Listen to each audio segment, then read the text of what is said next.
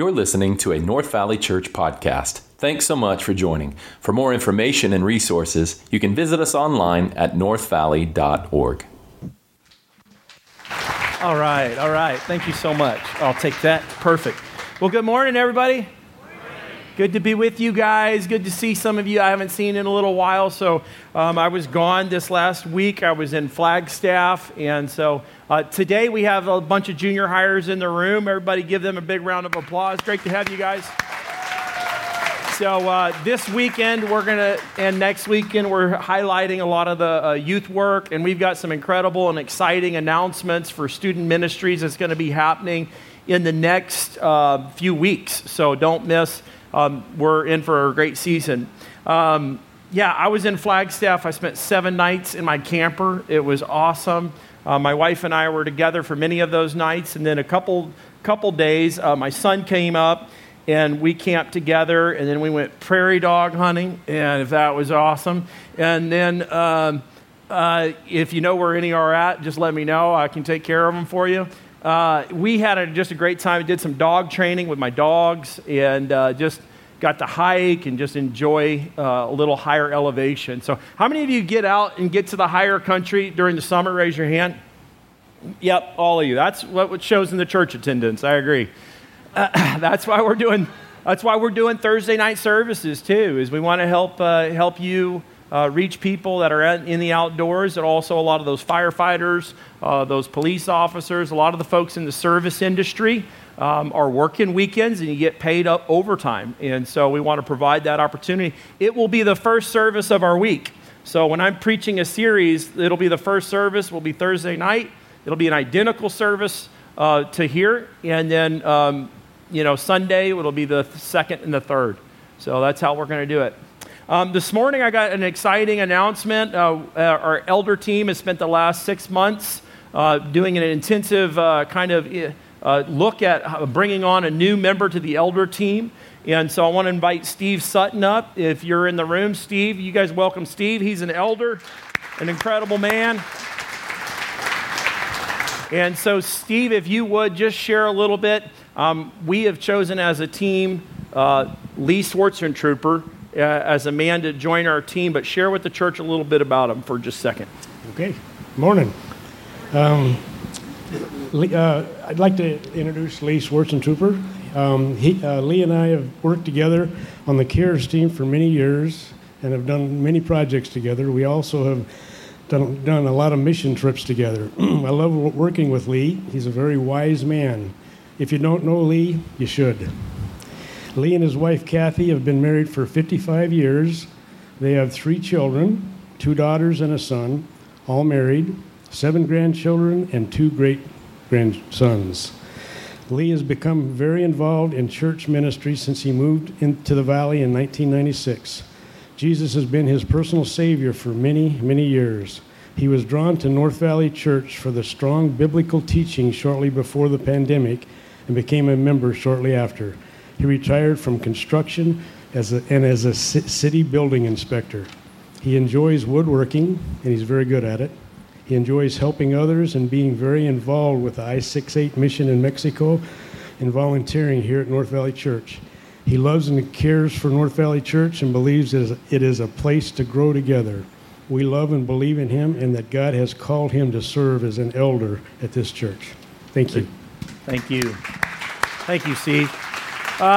So let me tell you about our process over the last really about a year, and we always generate a list of qualified guys that could serve as an elder. So if you will, you can look in your Bible, if you will. We'll just pull it up just for a moment. 1 Timothy 3, there's qualifications. So if you've got a smartphone or a hard copy Bible, you can get there. 1 Timothy 3, it talks about these qualifications, the kind of guys that you need to be looking for in the church. And God calls for the man to lead it in love, lead through sacrificial service, not only in the home, but in the church as well. We've got a lot of men engaged in ministry. We've got a lot of men engaged in missions at this church. And so, men, you should look at this and say, I want to be this kind of guy. Many of you are, and I've approached you, our elder team has approached you in years past and say, hey, we see a lot of these qualities in you. Would you consider eldership? So we have a big list of guys, and we spend a very long time evaluating, praying, investigating, and not in a bad sense, but doing even informal interviews with people that know or that are on the list, and with people that they know. So here it is. I'll just read it. This is a trustworthy saying, 1 Timothy 3. This is a trustworthy saying that if anyone aspires to the office of an overseer, he desires a noble task. Therefore, an overseer must be above reproach, the husband of one wife, sober-minded, self-controlled, respectable, hospitable, able to teach, not a drunkard, not violent, gentle, not quarrelsome, not a lover of money. He must manage his own household well with all dignity, keeping his children submissive. For if someone does not know how to manage his own household, how will he care for God's church? He must not be a recent convert, or he may become puffed up with conceit and fall into condemnation of the devil. Moreover, he must be well thought of by outsiders, that he may not fall into disgrace and into the snare of the devil. Lee is this guy. He's every bit of this guy and more. As an elder team, we look at the biblical qualifications as not as the maximum requirement, but actually as the minimum. And so we clarify a couple of points. I'll share them with you. These are great for especially Christian leaders. Number one, we want to know, is Lee clearly called not only to Jesus Christ as Lord, but is he called to this church, North Valley? Not another church, this church. And he's got to demonstrate that. A clear calling to Jesus and his church. Number two, does he have the character that is represented in Scripture? I mean, if he doesn't, then that's a disqualifier. And people feel called to our church and want to serve and lead, but their character's not in shape. And character, the only way you see character is over time. And so the character is another one. You got to have that. And then number three for us, it's just capacity. Does he have the time to do it? You know, do you have the emotional time to deal with the problems that are going to come up? Do you have the physical capacity of time of being able to do the job that you're supposed to do? And the answer for us was yes, absolutely he does, and he's expressed that interest and desire. Another one would just be competency. Does he have the specific skills for the season and time that we're asking him to serve? What can he bring to the table? And then another one would just be chemistry. Does he have a relational chemistry with North Valley? Does he have a relational chemistry with our staff, our church, our elders? Will we get along with him? And the answer is yes. And so here's what we want to do. For us, we really believe that this is the man. Our elder team picks elders. We get feedback from staff. We get feedback from church members.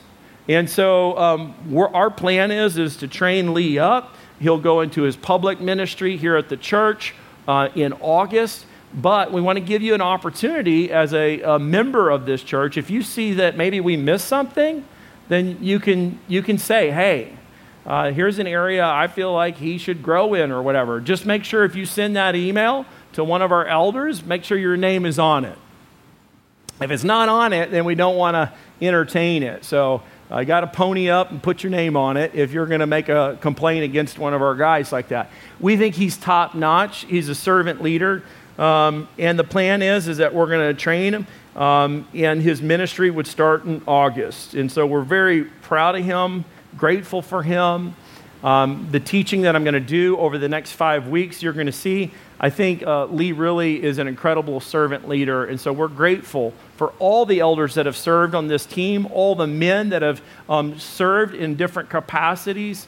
And God is at work. And I'm grateful for you, Lee, your humility, your service, your dedication. I think the greatest testimony out of Lee is of 55 years of marriage, is modeling the gospel of Jesus Christ, of unconditional love and grace and forgiveness. And that is the biggest magnifier of the gospel of Jesus Christ. And so let's thank God for that in his life. And then two, he's got a long track record of faithfulness to church. Most people go to church and they leave a church when they disagree with something. If you can agree with a church 70% of the time, you should stick in and stay there. And Lee's got a track record of not church hopping, but being partnered in the church and serving for the glory of God. So let's pray and move forward. Lord, thank you for this morning. We are grateful for the men just of high character. We pray, God, just for the blessing and the anointing and the empowerment for Lee. Father, if there's somebody here that feels like we have missed something, we pray that you would reveal that to us very clearly. And Lord, we pray that in August, that we would corporately celebrate his installment in public ministry. We thank you for this church, and we ask for your blessing and favor in exponential manners for this year to come. In Jesus' name, everybody said, amen. All right, John chapter 13, if you will, go ahead and open up your Bible. We're back in the Gospel of John for the next 5 weeks. We're resuming what looks like it's going to be easily a 2-year study in the Gospel of John or more. We're starting a new 5-part series called Show Me. The title of the sermon series is called Show Me, and what we're asking is for God to show us what it looks like to be humble. What does it look like to experience God in a fresh new way? When we look at John chapter 13, we're exploring key teachings from John 13 each week. In the next 5 weeks, we're going to focus on a different aspect of the teaching of Jesus Christ. And so the next 5 weeks, I'll do a review of the Show Me series, an overview. Today, you're going to learn about 7 marks of the humble servant of Jesus Christ.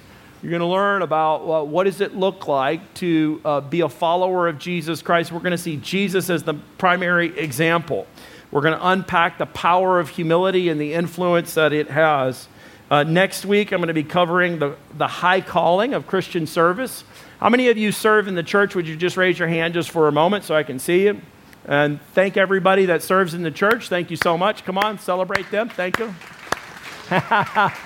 We're going to be challenging over the next 5 weeks and just saying God has called you to serve. And so we want to encourage you to do that, a high calling for service. Next week, I'll be teaching on that. The third week, I'm going to be teaching about the what it feels like to be betrayed by a believer.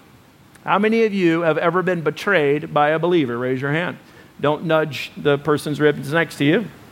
We're going to address the pain and the hurt that comes with betrayal. Judas betrays Judas. Judas betrays Jesus, and we're going to learn lessons from that.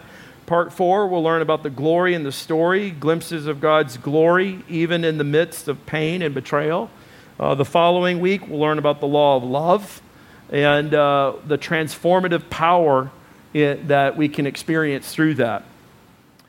So throughout this series, I think you're going to get a deep dive into John chapter 13 and what it looks like to serve, what it looks like to experience betrayal and still find God's glory in the midst of all this. So let's get started in opening up the scriptures. If you've got a smartphone, you can open it up there. We have an app. Or if you need a Bible, we have some in the back, or you've got yours with you. But here we are. Verse 1, chapter 13, verse 1. It says, now before the feast of the Passover, when Jesus knew that his hour had come to depart from this world to the Father, having loved his own who were in the world, he loved them to the end. During supper, when the devil had already put it in the heart of Judas Iscariot, Simon's son, to betray him, Jesus, knowing that the Father had given all things into his hands and that he had come from God and was going back to God, he rose from the supper. He laid aside his outer garments and taking a towel, tied it around his waist. Then he poured water into a basin and began to wash the disciples' feet and to wipe them with the towel that was wrapped around him. Let's pray. Heavenly Father, we pray for this morning. I pray that you would prepare the hearts for the message that I've prepared. I pray Lord, and I thank you that you've ministered to me through the study of the Scriptures. I pray now that you minister to all who hear your word. You alone are the key for salvation. You alone are the hope of the world. Your truth brings life. Might we discover it today. We are your servants, and you are the master. You are King of glory. In Jesus' name, everybody said, amen. It was late at night when I received a phone call. At the time, I was living down in Waco, Texas, attending a little McClellan Community College. We were down in Waco before Waco was cool. This is in the aftermath of the David Koresh incident, unfortunately, and Chip and Joanne hadn't been there yet. So it was very skeptical as to why we were going down to Waco. But there was a kind of a revival that was going on down there. And I went to school down there just for a little bit. I wanted to live with other Christian friends of mine that were following the Lord. I had been a believer for just a few years, and I attended a church that had a very strong emphasis on missions. And so I was there, and Kurt gave us a call one night. It was late at night. Kurt was a missionary, and to receive a phone call from him was an honor. He'd served overseas for a number of years with his wife and his children. He had been persecuted. They were in Turkey, in Iran. Many people came to faith through Kurt's ministry, and he was an incredibly humble man, but very strong man.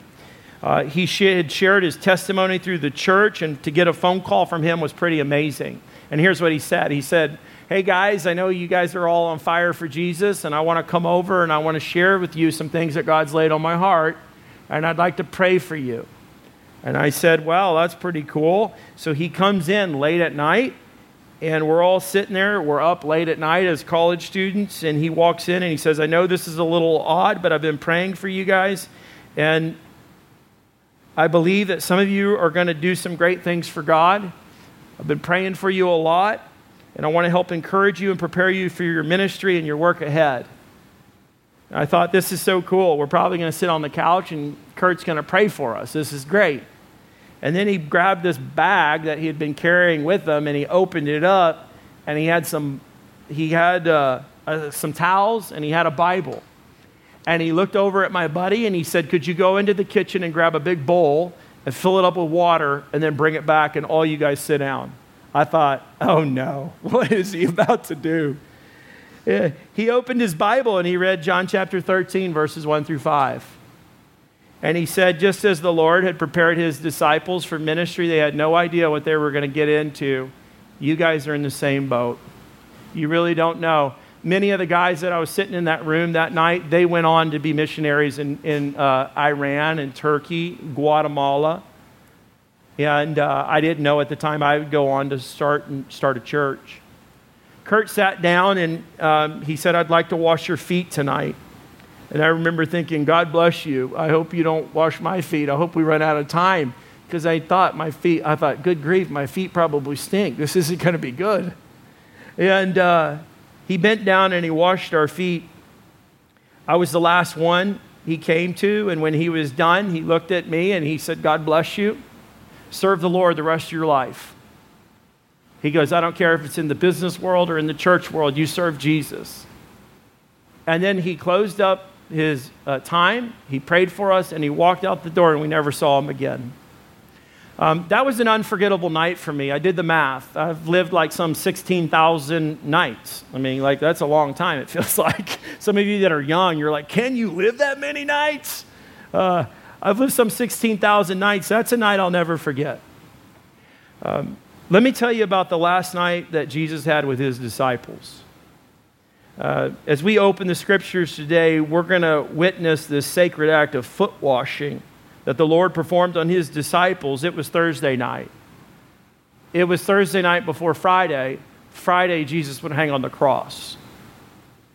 It was all happening like this. All the disciples were there. It was the season of Passover, so Jerusalem was overwhelmed with thousands and thousands and thousands of people coming in to commemorate the time of the Passover when the angel of death came through and wiped out the firstborn children of Egypt. See, God had sent warning signs in to Egypt that they should release the people, and Moses spoke to Pharaoh, and in his pride and arrogance, he rejected Moses' request, and God warned them again and again by sending plagues. The Egyptians would witness 10 different plagues when water was turned into blood, when frogs and gnats and flies and livestock diseases and boils on their bodies and hail and thunderstorms and locusts infestations and darkness over the sky. And the last one was the worst. It was the death of the firstborn child. These plagues were the result of God's judgment against a wicked idolatry and utter rejection of God's clear commands. As a result, these 10 plagues were just the consequences of stubbornness and pride and rebellion. And the angel of death did exactly what was said, swept over the land of Egypt.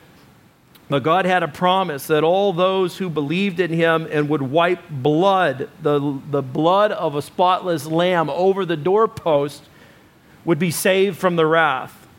And the angel did that, and it happened just like that.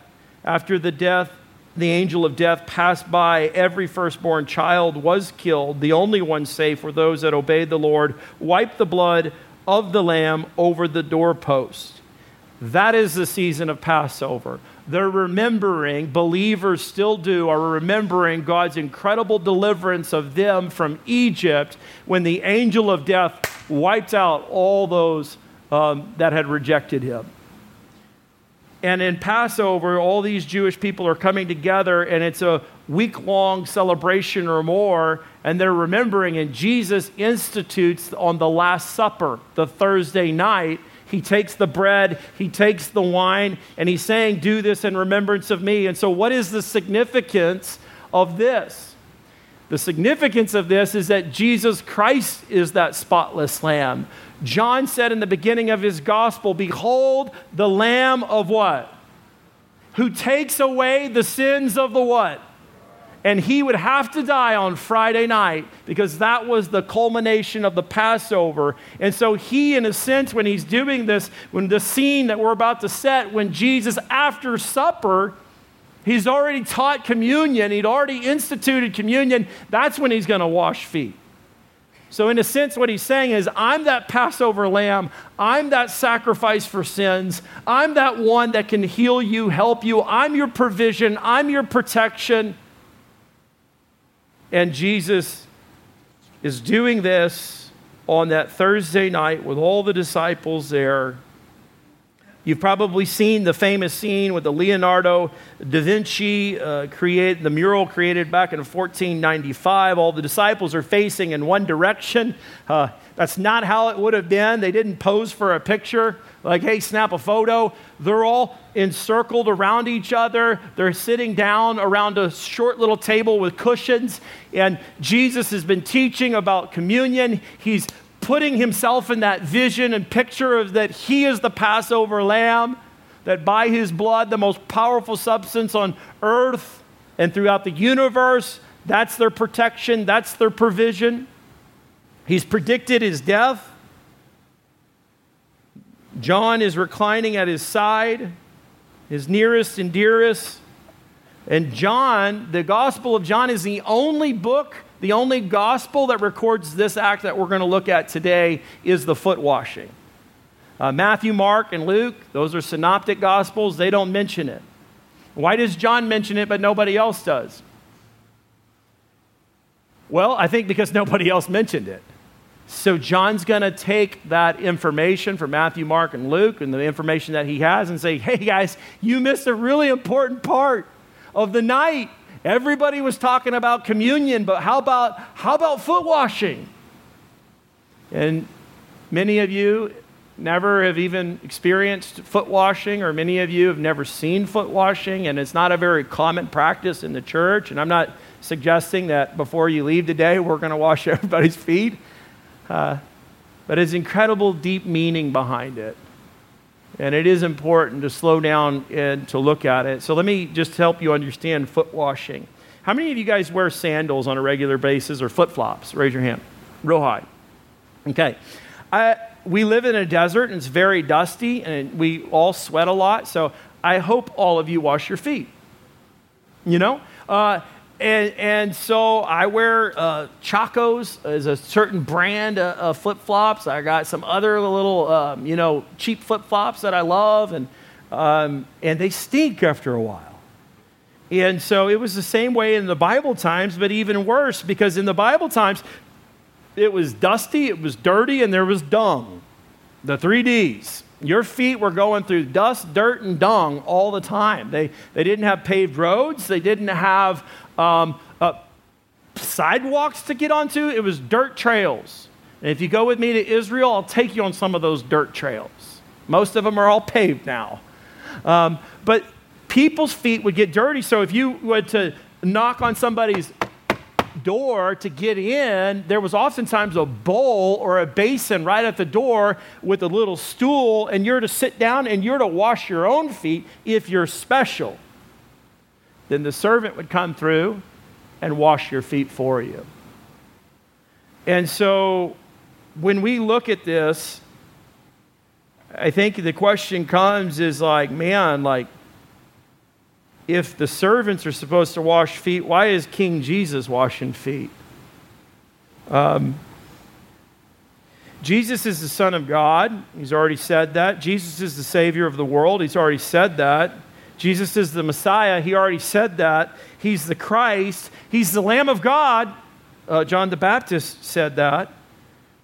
Jesus already said he was the good shepherd. Jesus already said he was the light of the world. Jesus already said, I'm the way, I'm the truth, and the life. Jesus is the Alpha. Jesus is the Omega. So why does he do this? I think there's deep meaning behind this. I loved slowing down this week and studying. All I did was I studied the actions of Jesus. And I think there's profound meaning and depth behind the actions. So my big idea today is if you know more of who he is, then you will better know how to live. The more you know who God is, the better you will know how to live. Let's say that together. The more you know who he is, the better you'll know how to what? Live. We forgive because he forgave us. We love because he first loved us. We serve because Jesus serves. When you know who he is, you'll know how to live. Let's study the passage, verse 1. Look in the scripture. It says, now before the feast of the Passover, when Jesus knew that his hour had come. Number one, Jesus knew that his hour had come. He had a knowledge. It's not like it took him by surprise. It's not like he panicked and thought, oh, shoot. He knew, the scripture says he knew that his hour had come. What does this mean? All throughout the Gospels, we've read that his hour had not yet come. If you recall with me in John 2, when Mary suggested that he kind of fix the wine problem at the wedding in Cana, he performed maybe a miracle. He replied, my hour has not yet what? It hasn't yet come. Additionally, in John 7, when we read during the Feast of Booths earlier, there was a division among the people regarding Jesus, and some wanted Jesus arrested, and no one could lay a hand on him. Nobody could get to him. He slips through the crowd because his hour, the appointed time of his arrest, and all the details leading up to the crucifixion, it says that so they were seeking to arrest him, but no one could lay a hand on him because his hour had not yet what? It hadn't yet come. So what's going on? Well, for so long in Jesus' life, right? For so long in Jesus' life, his hour had not yet come. Nobody's going to be able to arrest him. Nobody's going to be able to crucify him. Nobody can get to him. Why? Because there's a divine timetable and then there's an earthly timetable. And the people on earth wanted to accelerate things and have this man crucified. Jesus most wanted it on Jerusalem's door everywhere you go. But Jesus isn't going to go that way because you know why? Because there's a divine timetable to follow. Jesus knew this. He knew that he came to live a sinless life, to die the death you and I deserve. He knew that he would go according to prophecy, and Jesus Christ would be the fulfillment of Isaiah 53, the suffering servant, the lamb led to the slaughter, and that he would die for the sins of the world on Friday.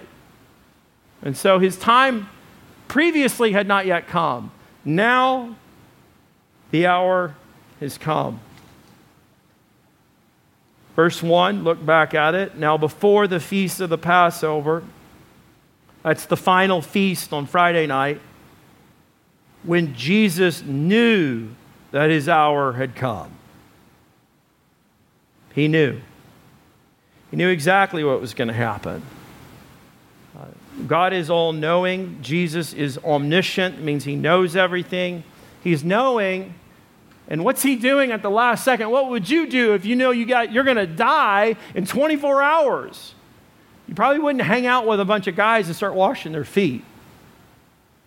He knew this.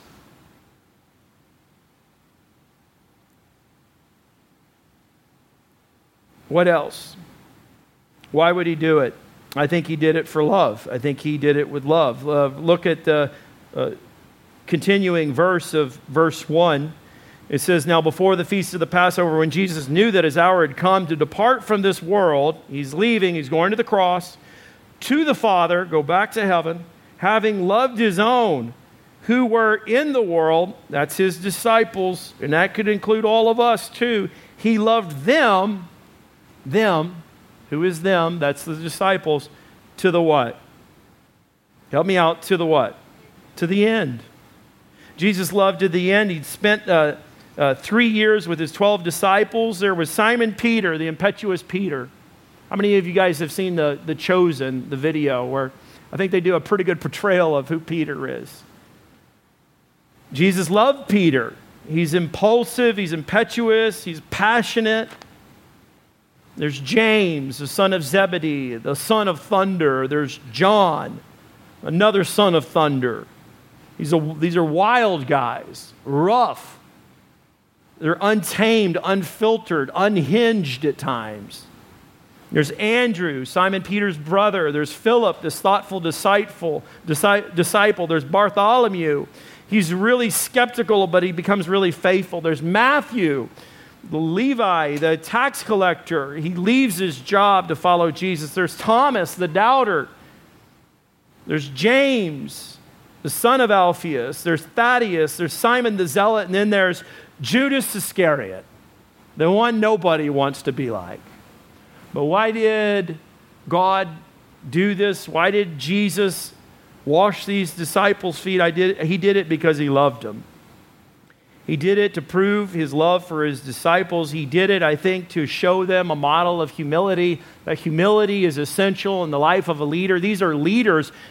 You wouldn't be here today if those 12 disciples didn't move forward, and 11, Judas will be replaced, move forward and go start churches. That's the beginning. Those are the apostles. They built the entire church. Everything you know about Christianity hinged on them. And Jesus' life lesson is we're going to wash feet. You need to know Jesus Christ loves you despite your dysfunction. Jesus is devoted to you despite your troubles, despite your trials. You're like one of those disciples that's faithless and dysfunctional. Like Peter, he'll deny the Lord. He did it, the scripture says, and he loved him to the end. He did it for love. The psalmist says, give thanks to the Lord, for his steadfast love endures forever. He did it for love. Number 2, Jesus knew God's plan. Some of you guys that were at camp, I think this song broke out at one night. Am I correct? This song broke out by Drake. There's a rap star named Drake, and he has a song called God's Plan. I'm going to show you how it goes real quick. Somebody hit a beat. Just joking, not going to do it. But Drake's got a song called God's Plan. And I'm not going to exegete it by any means, but there is a plan. God has a plan. And it's recorded in Scripture. Let's look back at verse 2 that this plan is very clear. During supper, when the devil had already put it in the heart of Judas Iscariot, Simon's son, to betray him, which Jesus knows that what's going to happen. It's not like he was surprised by Judas. Jesus, knowing that the Father had given him all things into his hands, In other words, you got this, Jesus. You know what you're getting into. And that he had come from God and he was going back to God. What did Jesus know? 3 things that he knew. Very clearly, he knew that he would be betrayed. He knew that he would be betrayed. Perhaps he's thinking of the Psalms where it says, even my close friend in whom I trusted, who ate my bread, lifted his heel against me. I think there was a foreshadowing of the Psalms that indicate and predict the betrayal of Jesus Christ. Jesus, number one, he knew he was going to be betrayed. Number two, Jesus knew he was going to die a sacrificial death. He knew God's plan that he would serve as that sacrificial lamb according to Isaiah 53. According to what John the Baptist said, behold the Lamb of God who takes away the sins of the world. He knew it would be Friday night. Jesus knew he would die. And number 3, Jesus knew he would return to the Father, that his heart would be restored, that there'd be incredible fellowship. I think the hardest thing about Jesus' death would have been the weight of sin in his life, the weight of sin of the world upon him. A perfect, spotless lamb, a perfect, sinless man. And he knew he would return to the Father. Number 4, Jesus rose to the occasion. Look what it says in verse 4. He rose from supper. That's dinner time. It's my favorite time. It would have been very good food. The meal had just ended. The disciples are probably laughing. They're having a good time. They're probably celebrating how God's been faithful. They're probably excited. They're like, man, what is Jesus going to do next? You know, man, there's a ton of people in Jerusalem. The food's been great. The wine's been great. The time's been great. But we are a little nervous, Jesus, because things are heating up. He rises from supper, probably gets on his knees. I don't think he's standing up at this time. And then it says he laid aside his outer garments and taking a towel, he tied it around his waist. They're thinking, what is he about to do? It's like when Kurt pulled out the towels from the bag, I thought, this is interesting. We'll see how this goes. Jesus rose to the occasion. He takes the initiative. Nobody expected this. This flabbergasted them.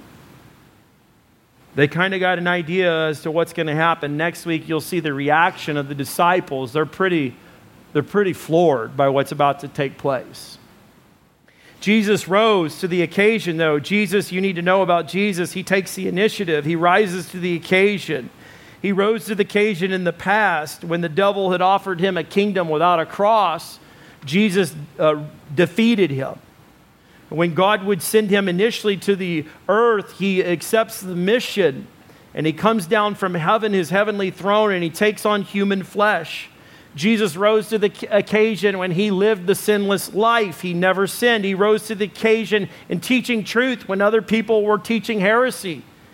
He rose to the occasion and he paid the ultimate price on the cross for our sins. He rose to the occasion when he rose from the grave and defeated the power of sin and Satan and set captives free. Jesus rose to the occasion. This teaches me something about him. This teaches me something about my model for manliness. This teaches me something of what it looks like. You set aside your fear and you rise to the occasion. Jesus Christ did. He knew exactly what was going on. It's not like he didn't know. He knew exactly what was going on.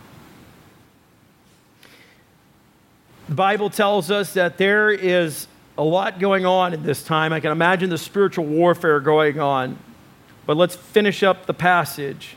In verse 5, let's look at that just for a moment.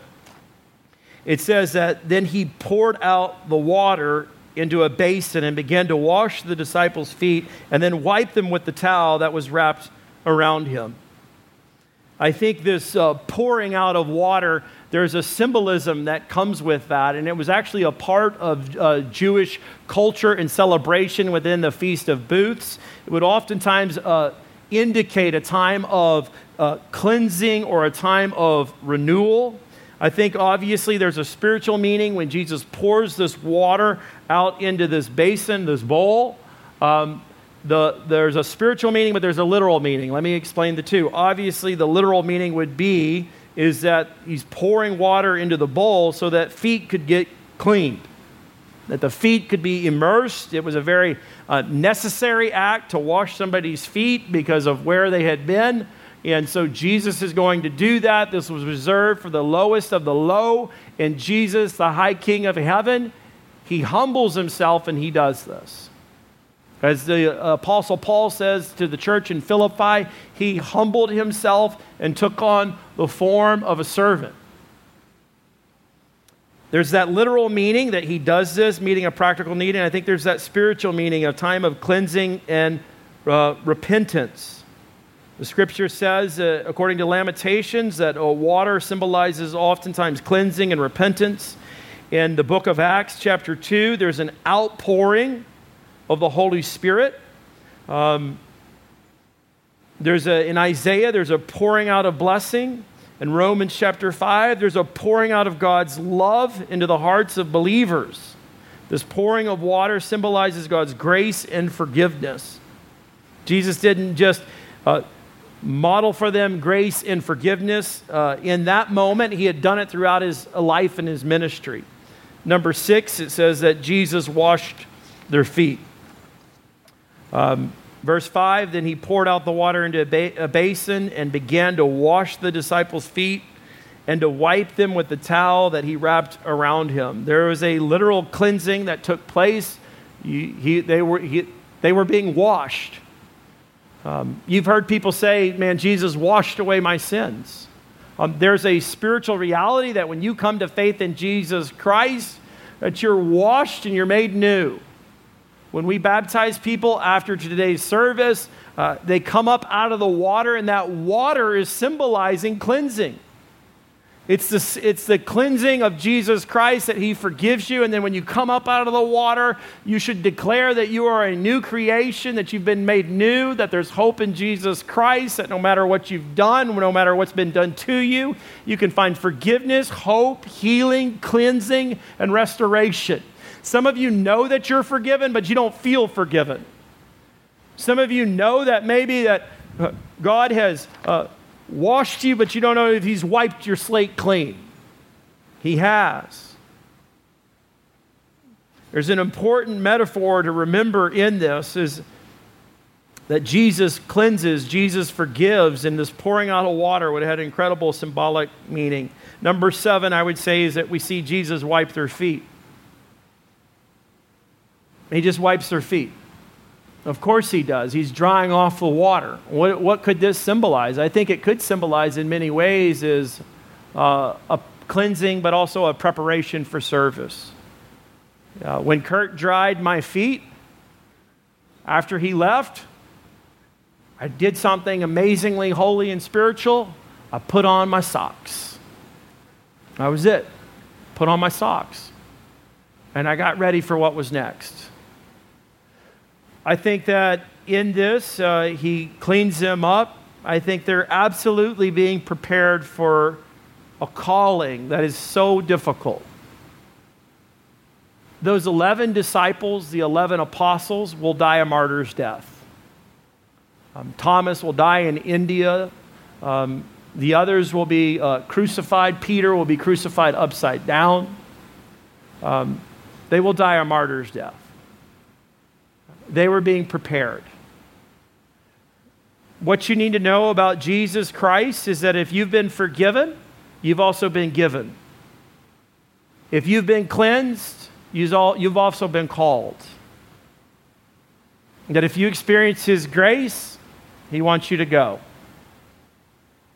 If you felt renewed, he's got a new direction for you in life. And you're called to be a light of the world. God has prepared you. You may not feel qualified, but God who qualifies. These guys were having to work through all of this in that moment, and they're very confused. You'll see next week as we study the passage. So in closing out, the question comes I have for you is, do you need to be cleaned up? There's some areas in your life that you're very ashamed of. You need to know Jesus Christ is that humble servant who bends down and washes people's feet. Imagine washing Peter's feet. You're going to deny me in just a couple of days. No, within hours, actually. Do you need to be cleaned up? Don't do it on your own power. You can't cleanse yourself. Only Jesus can cleanse you. He's the only one. Some of you have sin, shame, and regret, and you're trying to get clean. Some of you have had something done to you, and you feel dirty, and you feel shameful and disgusting, and you can't get yourself clean. That's why sometimes when folks that have gone through different instances where they've been abused or assaulted, the first thing they do is they take showers. They want to get clean. What you need to know is Jesus Christ is the cleansing agent. He's the one who cleanses and makes you clean. You can't clean up yourself. When I became a Christian, you know what people always said to me? Hey, it's great to see that you've cleaned up your life. And I always told them, I did not clean up my life. Jesus Christ cleaned up my life. I promise you that. Why is this message important? I said it earlier, but I think the more you know who He is, the better you'll know how to live. I think the more you know who Jesus Christ is and the kind of example that He set for us, the better you'll know how to live.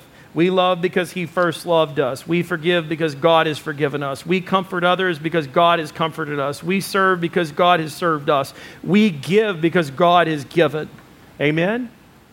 When you know who He is, you know how to live. He is the perfect example. He is the paragon for you. You can't find a model for manhood. You can't find a model for ministry. You can't find a model of what it means to be a good person because you didn't have a good dad. You didn't have a good mom. You have a great heavenly Father. You have a great older brother named Jesus. You have a great helper named the Holy Spirit. And Jesus Christ exemplifies perfectly what it looks like to be human and still walk and live in holiness.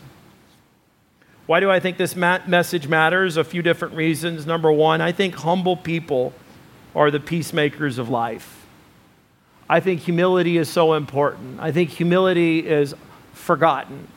Humility is not thinking less of yourself, like you're a nobody. Humility is thinking of yourself less. When you stop thinking about yourself all the time, I don't know how many thoughts you have in a given day. I forgot. I've done the research before. But humility is when you stop thinking about yourself so much that you start thinking more about others. That you think about their needs, their issues, what they're going. The humble people are the peacemakers. The prideful people, those are the troublemakers. In this church, in the last 12 years, the biggest problems we've ever had have never come from the humble people. The most problems that any church faces is not with humble people, it's with prideful people. It's probably true in your family. Pride and arrogance, always deflect, always covering up, never owning things. Prideful people are the troublemakers. Humble people are the peacemakers. We need humble people. Great example for you if you want to study humility and what it looks like to be a Christian in a very crazy world is the casebook study of Daniel. He's in a very tumultuous, toxic environment for his work environment. His family life has been devastated. He's kidnapped, brought to Babylon, indoctrinated by the educational system. He's under political just craziness that's going on, and he's a humble man. So I said number one was just the humble people are the peacemakers. Number two, prideful people are the troublemakers. What kind of person do you want to be? Do you want to be a peacemaker or do you want to be a troublemaker? And then last, I would say, I think this is the most encouraging one for me, that I just kind of thought about this more clearly this morning. I wasn't preparing on sharing this, but I was like, man, that is so good. So I'll share it. For me is I think humble people enjoy their salvation far more than prideful people do, because humble people know that they need Jesus. Humble people know that they are lost without Christ. Humble people enjoy their salvation, and as a result, I think humble people can better endure hardship. Because when you're prideful, you're like, how could this happen to me? I've done everything right. Humble people say, God, it's a screwed up world, but thank you, I've got the Holy Spirit to help me through today. Thank you, Lord Jesus, that I still have my salvation, that you promised that today, each day is a new day. Your mercies are new every single day. Daniel, again, is a great case study, for in the hardship and the tragedy that he's going through, he endures hardship with a humble, peaceful, a joyful heart.